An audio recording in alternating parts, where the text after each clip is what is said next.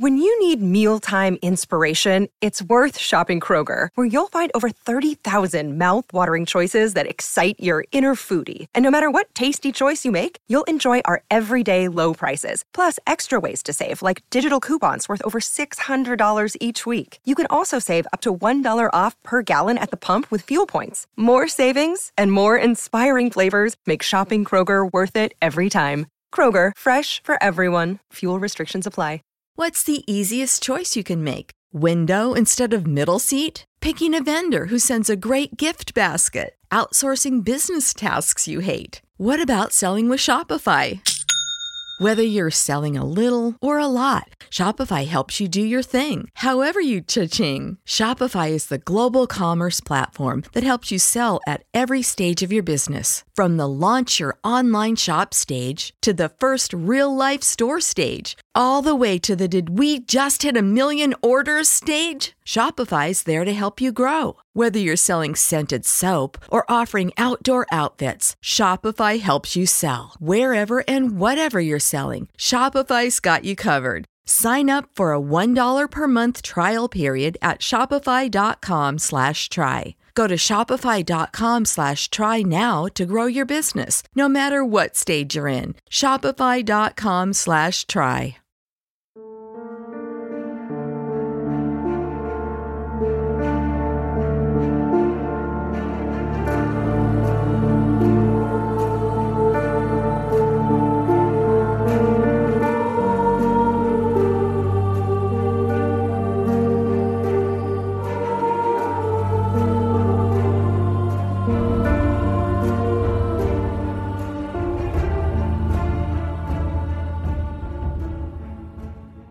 In the first 4 episodes of The Maps, we have covered the backgrounds of the Speed Freak killers and learned about the known victims of the pair.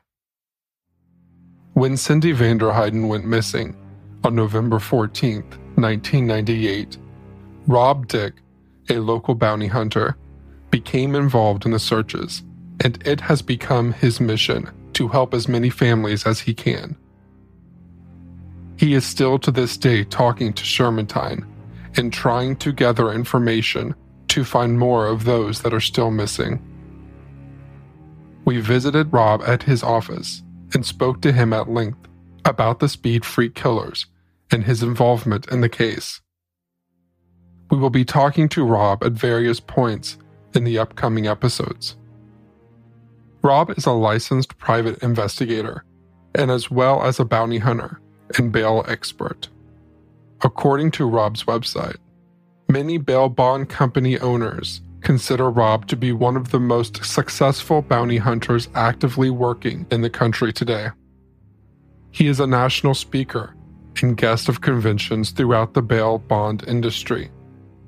His exceptional success rate of closing cases through location and capture of defendants, preparing and appearing in court on bail bond motions, and advising bail bond companies and sureties have made him a leader in the industry. Rob's career has taken him to all 50 states and some U.S. territories to close cases, as well as participating in the extradition process of fugitives from several foreign countries. On top of his already busy career, Rob also now teaches others and has set up the Bail Education Association, running classes in Los Angeles and Sacramento. We asked Rob how he got started in bounty hunting. You will hear him mention Leonard. We will learn more about Leonard later in this episode. Both Rob and Leonard are key people in the Speed Freak killer case. My dad was a deputy with Sac County Sheriff, so straight out of high school. Before that, I was in the Explorers, went all the way to captain in the Explorers and ran the Sheriff's Explorers from 14. Well, I got in at 14. About 16, I became captain, ran the Sheriff's Explorers up until 18. I graduated from high school in June 84 and then went into the Sheriff's Academy in September of 84. Went to, I graduated April 2nd, 85, and started working for the sheriff's department until crossed paths with Leonard, got into bounty hunting. That was in 91. And then pretty much went everywhere bounty hunting from 91 to about 2004. We asked Rob how he got involved in the searches for Cindy Vanderheiden. How I got involved was back when she first went missing, they were doing all the searches. It was a local case, and me, Kim, EJ, and Pam, and just going around doing all the searches and going all over.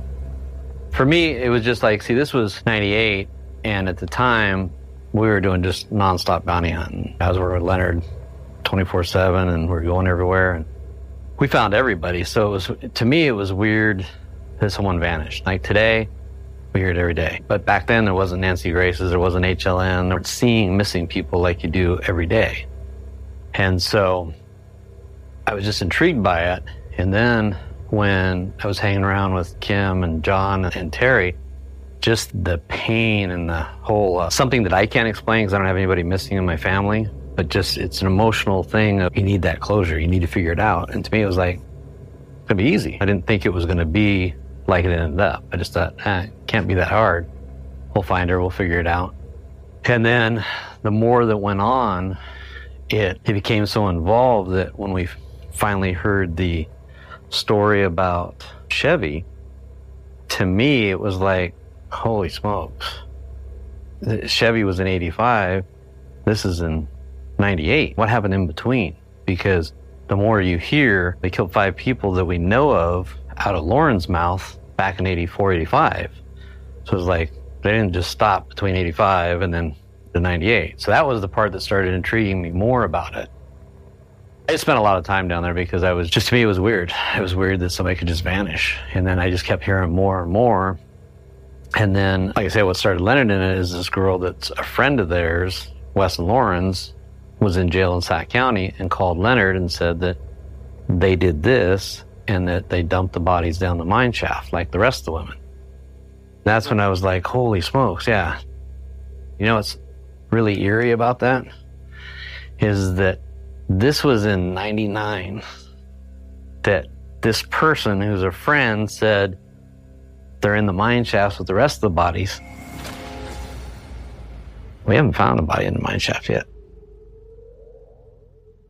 Rob Tick and Leonard Padilla worked bounty hunting together for many years, before Leonard retired. They worked on lots of interesting cases, including being part of the security team for Casey Anthony. Leonard was a larger-than-life character in the bounty hunting world. His signature black hat made him very recognizable. In fact, his website calls him a, quote, hero in a black hat, end quote. He started his career in 1975 and has helped over 40 other people to start their own bail bond companies. Leonard had a number of principles that he stuck to during his bounty hunting career and has passed them on to those that he taught. These included straight talk, tell people the truth, and don't sugarcoat it. Never kick a man when he is down, even the competition. Do not take no for an answer. Stay on it until you get a yes. Never give up. When you do, you've given up on everything. Always be available, because people need you. Be self-reliant, because that means freedom. There is always another way to do something. Use your head and figure it out. In our ongoing journey, dissecting real-life mysteries, I've found a perfect companion in a game that not only captivates, but also lets me step into the shoes of a detective in the glamorous 1920s, June's Journey. As someone who's delved deep into the game, playing through the intriguing scenarios of June Parker, I can personally vouch for its immersive experience. In June's Journey, you unravel the mystery of June Parker's sister's murder. Each scene is a visual and intellectual puzzle, with hidden clues scattered across beautifully crafted locations. What I've enjoyed most is the depths of the storyline. Each chapter peels back a layer of this thrilling narrative, revealing danger, mystery, and romance. Besides the allure of solving mysteries, the game will let you design and customize your own luxurious estate island. Building my estate has been a delightful escape, offering a creative break from the intense narratives we tackle on the podcast. For those of you who enjoy the blend of history, mystery, and narrative depth we explore on this podcast, June's Journey offers a chance to live out those elements in a beautifully interactive setting. June needs your help, detective. Download June's Journey for free today on iOS and Android, and join me in this ongoing quest to uncover hidden truths and solve complex mysteries. We are playing you a clip of one of Leonard's TV advertisements to give you an idea of his character. Heaven's Prison. Come see. Straight talk. You know him. A family man, a veteran, a man who knows the law and is not afraid of a fight. He knows the system. And for decades now, he's kept our streets safe. Leonard Padilla Bail Bonds. You want him on your side. Rob told us what it was like to work with Leonard and why they fell out back in 2004. It bugs me that I always wanted Leonard to make a book about his life because he has a very interesting life if you take out all the crap and BS. But the real story, he has some really cool stuff. The guy tried to kill him, went and shot the guy behind the desk, thought it was Leonard. And so after that happened, that's supposedly why I started wearing the hat, that there'll be no mistake. If you want to get me, here I am, blah, blah, blah. There was another attempt at his life when they blew up the building. Guy came in and went straight to the bathroom with a bag and then came out of the bathroom really quick and took off, and he saw it and he said, what the hell, what just happened? Get everybody out of the building. And they got everybody out of the building blew up. And they got the guy and they sent him to prison. And this is what I was talking about, how Leonard's weird about getting people. After that guy got out of prison, Leonard got him in the bail business. The guy that tried to kill him got him his own bail business, got him to marry his niece, Michelle, who was just crazy. And that's what he always laughed about. He's like, yeah, you tried to kill me, but you have my crazy niece, and she's, yeah, now you're in hell. I'm just, yeah. So my best story with him, that he went to, it was actually in one of the shows. It was in North Highlands. We were looking for this tweet girl. We knew she was going to show up at this house in a van. We knew at some point she was going to be there this night. We're all sitting on it. Kevin's with him. I'm in my own car. We're all here watching it. But as it got dark, we made the decision, even if she shows up, unless she just shows up and parks on the street, we could box her in and grab her, we're not going to get her. We'll let her get in the house, go to bed at 9 o'clock in the morning. She'll be passed out in bed, and we'll hit her. Because we don't know when she's coming home, and we don't want to do it at night because she might jump the fence, we'd lose her in the dark, whatever. So we're waiting. By midnight, we call it off. We're like, she's still not here. And I'm like, Leonard, she's a tweak. She's going to show up at 4 in the morning or something. We're just going to sit here and watch. We're coming back anyway. Let's leave it alone. So we quit. We call it for the night. Kevin takes him home, drops him off. Kevin goes to his house. Now, I'm still young and hanging out, so I go meet my buddies at the bar at midnight just to hang out. Got 2 hours of hanging out time. 1:30, Leonard calls my phone. Neighbor's called. Van's there. I'm like, okay. He's like, we gotta go. We gotta go look at the van. I'm like, Leonard, I know what a van looks like. We're gonna see it at 9 o'clock in the morning, right? Because we're not doing anything. He goes, I know, but it's there. We've been waiting for it. We gotta go now. All right. So Kevin had to go pick him up from South Sac, drive to North Islands. I had to leave my friends, go to the house. We get out there. Yep, it's a van. Okay, now we can go home, see at 9. And that's the way I explain Leonard, is because in his mind, there was nothing more important to do, not sleep, not hang out.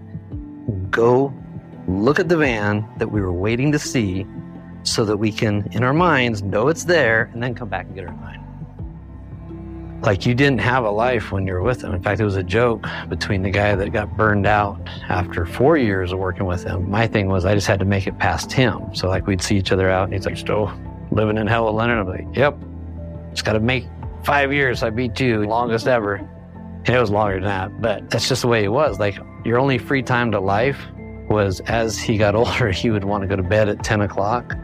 And then you could do whatever until about 7. And then you're back on the clock again, basically. And this is 7 days a week.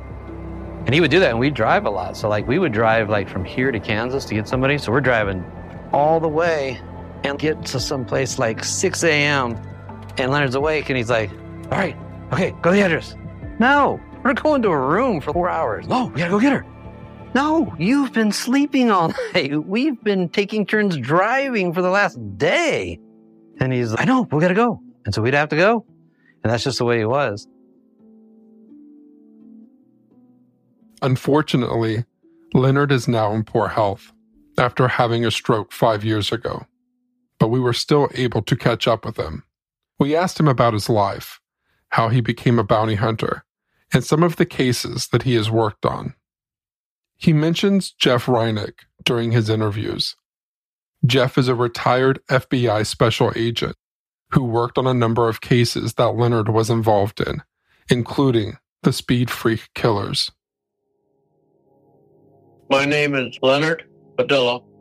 I'm full-blooded Mexican, and I grew up by Fresno, California.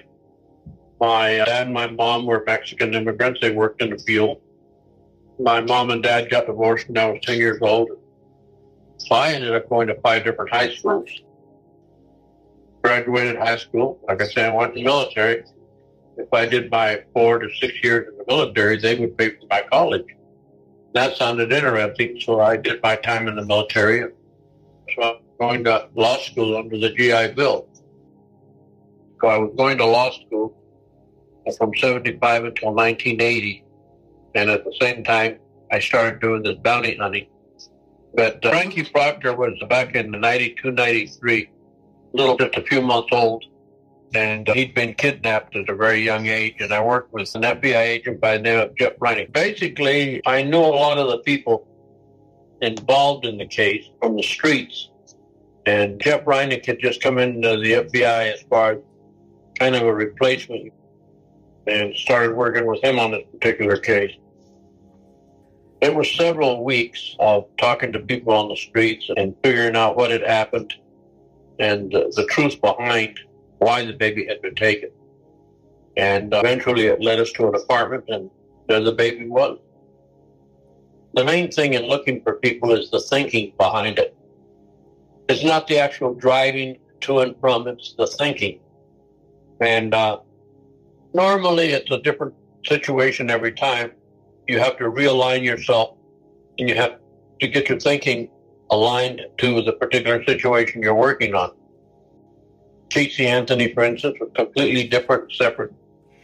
And I started looking into it and somewhat convinced myself that the mother, Casey Anthony, knew where the baby was, and that she just had to have confidence in somebody to be able to relate where the baby was. And I contacted her attorney, Jose Baez, and told him that I knew a lot of people in the bail bond business.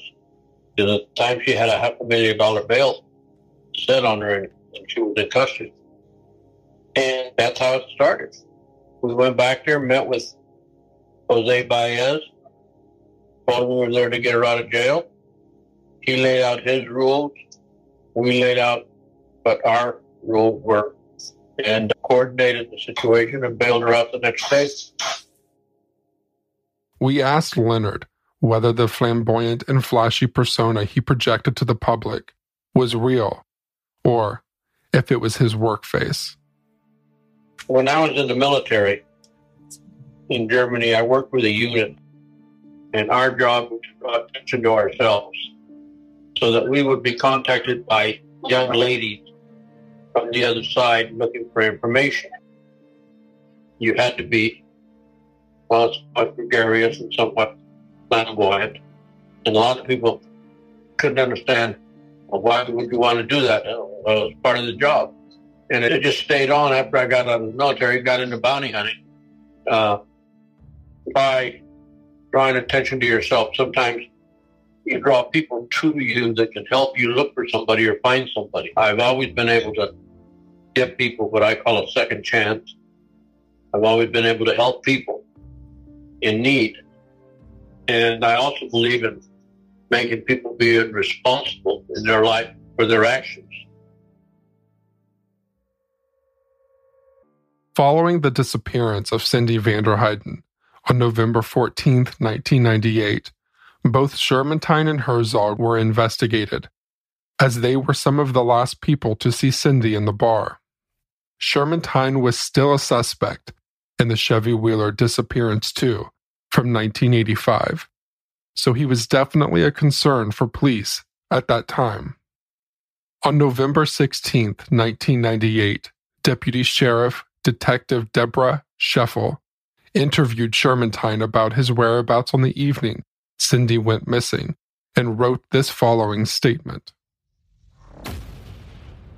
On the 16th of November 1998, I interviewed Wesley Shermantine Jr. He acknowledged that he was aware that Cindy Vanderheiden is reportedly missing and acknowledged that she was in the Linden Inn on Friday night, November the 14th, 1998, but denies speaking with her or ever having met her in the past. He said he saw the victim leave the bar at closing time with the same guy she came in with. He said he got into his own vehicle and began driving away from the bar. He was driving a 1985 Toyota Cressida, California license number 3CUP789, a blue-grey four-door. DMV records show this vehicle is registered to Shermantine Jr. He said that when he looked into his rearview mirror and did not immediately see his friend Lauren Herzog on his motorcycle behind him, he immediately returned to try and help him get his bike started. Failing to get the bike started, he said he drove Herzog to his residence, which is approximately 5 minutes from the Linden Inn. He said he got a flat tire a short distance from Herzog's house, but drove on because he did not have a spare tire. He said that they arrived approximately 3:30 a.m. on the morning of November 14, 1998. He said that he and Herzog went into the house and went to sleep without talking to anyone. He got up approximately 7:30 a.m. and went to the Linden tire shop, got his tire repaired, and then went on to a construction site in the foothills where he worked the whole day for his father and co-workers Neil, George, and Chino. He denies knowing the victim, speaking with her at the bar, and said that she had never been in his car. He said that he was wearing blue jeans, a black t-shirt, a blue zip-up windbreaker, and work boots, which he is currently wearing. When asked, Shermantine allowed me to follow him back to his parents' house, located at 2753 Leonard Drive, San Andreas, County of Calaveras, where he was staying so I could view his 1985 Toyota. I asked Shermantine to bring his car to our office the following day for a search to eliminate his car, as having had the victim inside. He said that the victim had never been in his car, and as he was not working the next day, he would bring it to the sheriff's office. The following morning, there was a message from Shermantine saying that he would not bring his vehicle down because he had to work. Several requests were made and he would agree to cooperate, but came up with excuses about why he couldn't comply, ultimately refusing to cooperate further with this investigation. Deborah Scheffel also interviewed Herzog about the events of that evening several times. Her statements say, During this investigation, I interviewed Lauren Herzog several times. He said he rode his motorcycle the evening of the 13th of November, 1998. His childhood friend Wesley Shermantine arrived during the evening and they drank and played pool. He recalled Cindy Vanderheiden coming into the bar with someone he didn't know. He said that he knows Cindy because he had a relationship with her sister the previous year and because he himself met with Cindy to play pool at the old corner saloon within the past few months. He said he introduced Cindy to Shermantine and she began talking and playing pool with them. This is inconsistent with Shermantine's statement. He also recalled that Shermantine had been with him at an all-night party the previous year where Cindy was present with only 4 other people. Again, this is inconsistent with Shermantine's statement. Lauren recalled Cindy and her escort leaving together around closing time, approximately 2 a.m. He saw Shermantine drive off also around the same time in his silver car. He began trying to start his motorcycle, and after approximately 15 minutes of unsuccessful attempts, he recalls the bartender, Everhart, coming out and offering to help push start the bike. He declined her help and continued to work on his bike. He recalled she came out sometime later and again offered to help and continued to work on his bike alone. She returned to the bar. At some point, approximately 20 to 40 minutes after Shermantine left, he returned. Again, this is inconsistent with Shermantine's statement. He did not know where Shermantine had been during this time. Shermantine returned with a flat tire. Herzog got in Shermantine's car and they drove to the Herzogs, as Shermantine said he did not have a spare tire. He said that they both went into the house and went to sleep. He had made prior arrangements to go hunting with another friend who arrived at 7:30 a.m. on Saturday morning.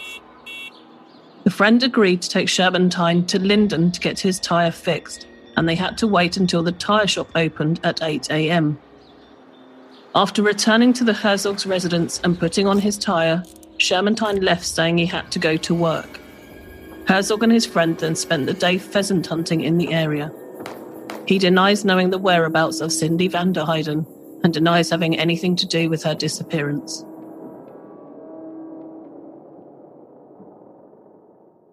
On January 20th, 1999, San Joaquin County Sheriff's Office was advised of the repossession of the 1985 Toyota Cressida, California license 3CU P789, a blue-gray sedan registered to Wesley Shermantine Jr. The vehicle was searched on the same day by criminalist Katie Kuala, Sarah Yoshida, and Donna Bromati of the State Department of Justice, along with Detective Alandre and evidence technician Prieto. Bloodstains were located on the back panel of the rear passenger side tail light, and also on another portion of the carpet area of the trunk. There were obvious signs of attempts to clean this area based on visible wipe marks. On January 21, 1999, criminalist Katie Kuala confirmed that in examining the bloodstains collected from the trunk, she had confirmed them to be human. On January 28, 1999, Wesley Shermantine Jr. was taken into custody for the purpose of interviewing him and obtaining blood and hair samples. On the 28th of January 1999, pursuant to a search warrant authorized by Superior Court Judge McNatt, Stockton Branch, Wesley Howard Shermantine Jr. was taken into custody for the purpose of interviewing him and obtaining blood and hair samples. During his interview, he restated that he did not know the victim, did not have conversation with her the night of November the 14th, 1999 at the Linden Inn, and stated she was never in his car, the 1985 Toyota Cressida, blue-grey in color, California license number 3CUP789. When asked if any incident had occurred which would account for blood being found in the trunk of his car, he said that there had been a co-worker named Tim had cut his hand on a saw blade at work in Oyster Point, South San Francisco in October 1998, while he was working for Bay Area construction framers. He said that the blood would be as a result of this accident. He described him as an Hispanic male, 28 to 30, 5'4", 140 pounds, short black hair, moustache, and a squeaky voice. On the 4th of February 1999, Detective Sheffel contacted Bay Area Construction Framers Inc. and subsequently located Tim McIntyre, a construction worker for them, that was working the Oyster Point job with Wesley Shermantine in November 1998. On the 25th of February 1999, I met with Tim McIntyre. He said he recalled working with Shermantine. He said that he did not cut his hand in the trunk of Shermantine's car, which he described as a grey Nissan. He showed me his hands and there was no sign of a cut such as was described by Shermantine. Tim said Shermantine only worked about a week at the Oyster Point site. He did not know him before this job. One night he got a ride with Shermantine to Tim's home in Lathrop.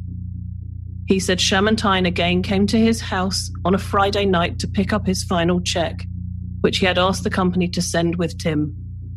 He had not seen Shermantine since. Tim McIntyre is a Hispanic male, 34, 5'4", 140 pounds, with short black hair and a moustache, and a somewhat high voice. He could not recall another Tim at the Oyster Point job site, which he worked for 4 months last year. In late 1998, the police also managed to test the blood and hair that was found in Shermantine's cabin back in 1985, when Chevy went missing for DNA. These tests revealed that the blood and hair belonged to Chevy Wheeler. On March 17, 1999, Wesley Shermantine and Lauren Herzog were both arrested at their homes. On March 23, 1999, Herzog was charged. He was accused of the kidnapping and murder of Cindy Vanderheiden, age 25, the robbery murder of Howard King, age 35, and Paul Raymond Kavanaugh, aged 31, the murder of Henry Howell, aged 41, and the murder of Robin Armtrout, aged 24. Shermantine was also charged and accused of the joint kidnapping and murder of Cindy Vanderheiden, aged 25, the robbery murder of Howard King, aged 35, and Paul Raymond Kavanaugh, aged 31, and the murder of Chevy Wheeler, aged 16. In our next episode, we will be sharing some of Shermantine and Herzog's interviews following their arrests.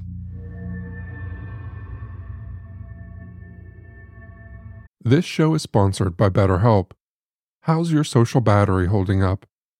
Mine's been draining lately, consumed by the darkness of true crime tales. But amidst the shadows, it's crucial to remember to prioritize our mental well-being. Just like unraveling a twisted plot, therapy helps me untangle the knots in my mind. It's about gaining clarity, finding strength, and reclaiming control over your life. Considering therapy, BetterHelp offers a lifeline in the darkness. It's completely online, giving you the freedom to seek help in your own terms. And with a simple questionnaire, you can be matched with a licensed therapist who understands your unique struggles. Find your social sweet spot with BetterHelp. Visit betterhelp.com/foul today to get 10% off your first month. That's BetterHelp, HELP.com/foul, FOUL.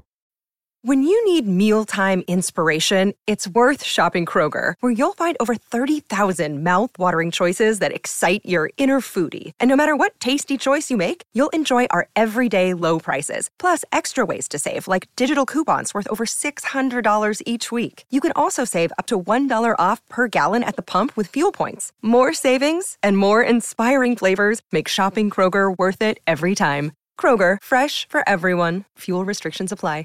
Save big on your Memorial Day barbecue, all in the Kroger app. Get 3-pound rolls of juicy 80% lean ground beef for $3.49 a pound with a digital coupon. Then get select varieties of flavorful Powerade, Body Armor Super Drink, or Arizona tea for 77 cents each, all with your card. Shop these deals at your local Kroger today, or tap the screen now to download the Kroger app to save big today. Kroger, fresh for everyone.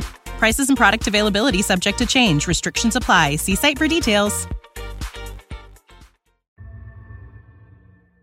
We would like to take this opportunity to introduce you to Gail Mary Marks, who went missing from Stockton on the 18th of October, 1988. On the morning of the 18th of October, Gail accompanied her mother to work and from there walked to the Department of Motor Vehicles on Park Street in Stockton to get an identification card.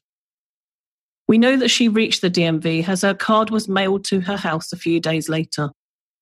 However, Gail missed a meeting with her boyfriend Jamie and then failed to show up at work at a local pizza restaurant later that day. Gail has never been seen again. We spoke to Gail's mother, Sue Kaiser. Very friendly.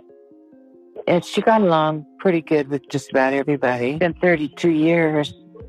She was only 18, so I don't know what she could have been. But at the time, that's how she was. She had lived with her father for about a year, maybe a little bit longer. And she called and asked if she could come home, and I said yes. So she'd only been home for about 6 weeks when this all happened. I just was getting to know her all over again. I was at work. I worked at San Joaquin County Mental Health. And my oldest daughter, Ann, called me a couple of times and asked me if I knew what was going on with Gail. I said, what do you mean? She hasn't shown up for work and they're calling. And I said, well, I didn't know of anything. And she said, okay. And then that was it. And then a little bit later, she called me again and asked me again. And I said I'd be home in a little bit, but I didn't know anything. I left at 5 o'clock. I drove home, which is about a 10-minute drive. And I thought that the answer machine was blinking, so I went in there and I listened. And it was Gail, and she said, hi, it's me. I just called. Hi, it's me. I just called. She didn't sound stressed or anything. I called her work 2 or 3 times to see if she'd shown up. And at 6:30, I called the police. They sent an officer out, and he took a police report. I was really upset. I was really nervous. There was nothing for me to do. So I started looking for organizations or something that would help you find a missing kid. And there wasn't anything around. And so I called the police department and I asked them. And they gave me, they told me to call the Department of Justice. And when I did, right in the middle of it, they asked me, how old is Sarah? And I said she was 18. And they said that they couldn't help me because she was an adult. And that just took the wind out of my sails. What am I supposed to do? I just irritated because she could or couldn't be a victim of Shermantine. I've written to Shermantine, sent him pictures, and he swears he didn't know my daughter. And he's trying to put all the blame on Herzog, and that she looked more his type. The way it is now, they have, I don't know how many cold cases the Stockton Police Department has, but they only have one detective, and he's volunteering his services, and he works 1 day a week.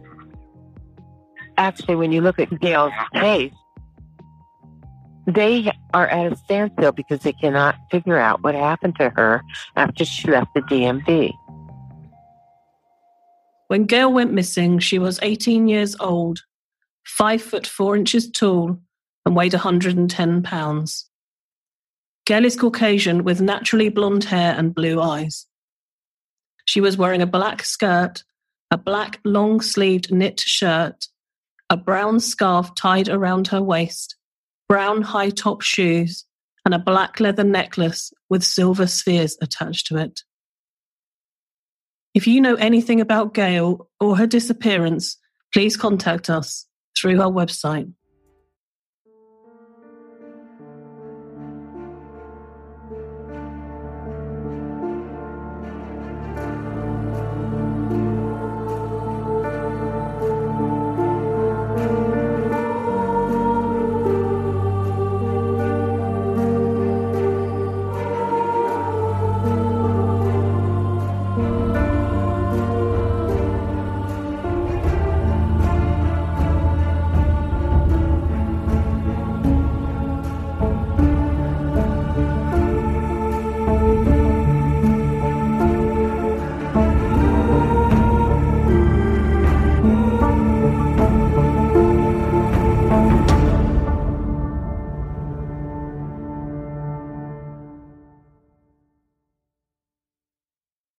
When you need mealtime inspiration, it's worth shopping Kroger, where you'll find over 30,000 mouth-watering choices that excite your inner foodie. And no matter what tasty choice you make, you'll enjoy our everyday low prices, plus extra ways to save, like digital coupons worth over $600 each week. You can also save up to $1 off per gallon at the pump with fuel points. More savings and more inspiring flavors make shopping Kroger worth it every time. Kroger, fresh for everyone. Fuel restrictions apply.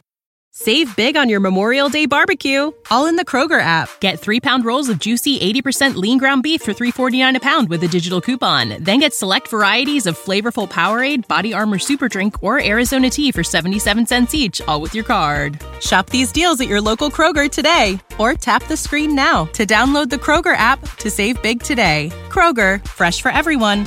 Prices and product availability subject to change. Restrictions apply. See site for details.